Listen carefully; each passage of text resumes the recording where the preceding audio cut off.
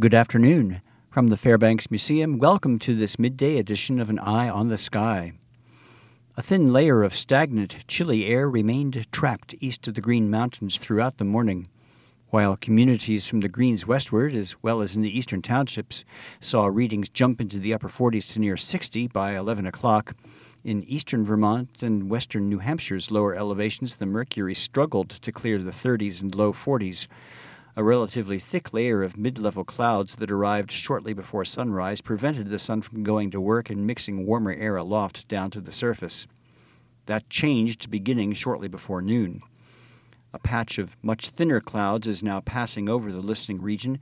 The sun is going to work and the temperature is jumping east of the Greens. Heretofore chilly locations will reach the mid-50s to near 60 this afternoon, joining communities throughout western Vermont, eastern New York, and southern Quebec as the south wind develops and mixes out the chilly air still in those valleys.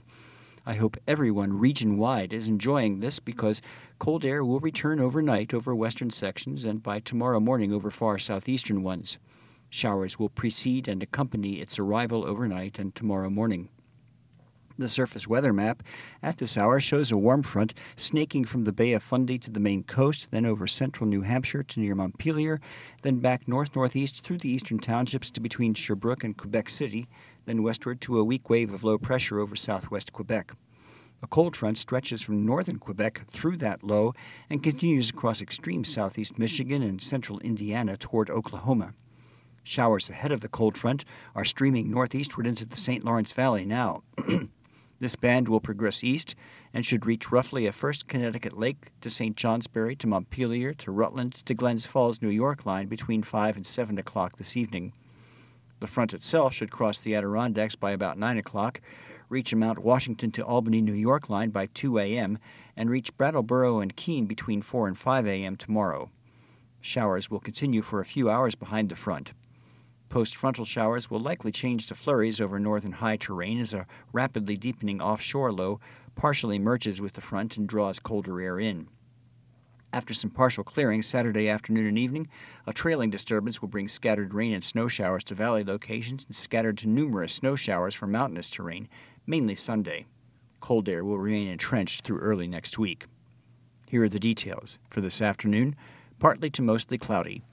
Showers becoming likely for the St. Lawrence and Adirondacks, a chance for the eastern townships in northwest Vermont by sunset, a slight chance in northeast Vermont by sunset. Highs in the mid-50s to mid-60s. South wind 10 to 15 miles per hour with some gusts to 25 miles per hour, except 35 miles per hour in the Champlain and St. Lawrence valleys. Tonight, showers north and showers developing south. Rain showers mixing with or changing to snow late in the Adirondacks and St. Lawrence Valley and near the Vermont-Quebec border with less than an inch.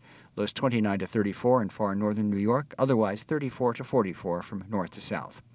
Winds shifting into the northwest after midnight.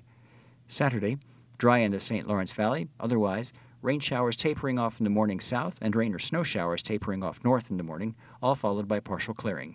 Any snow accumulation north less than an inch.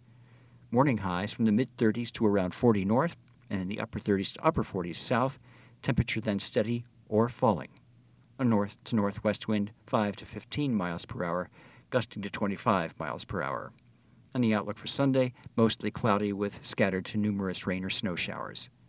From the Fairbanks Museum, I'm meteorologist Steve Molesky with An Eye on the Sky.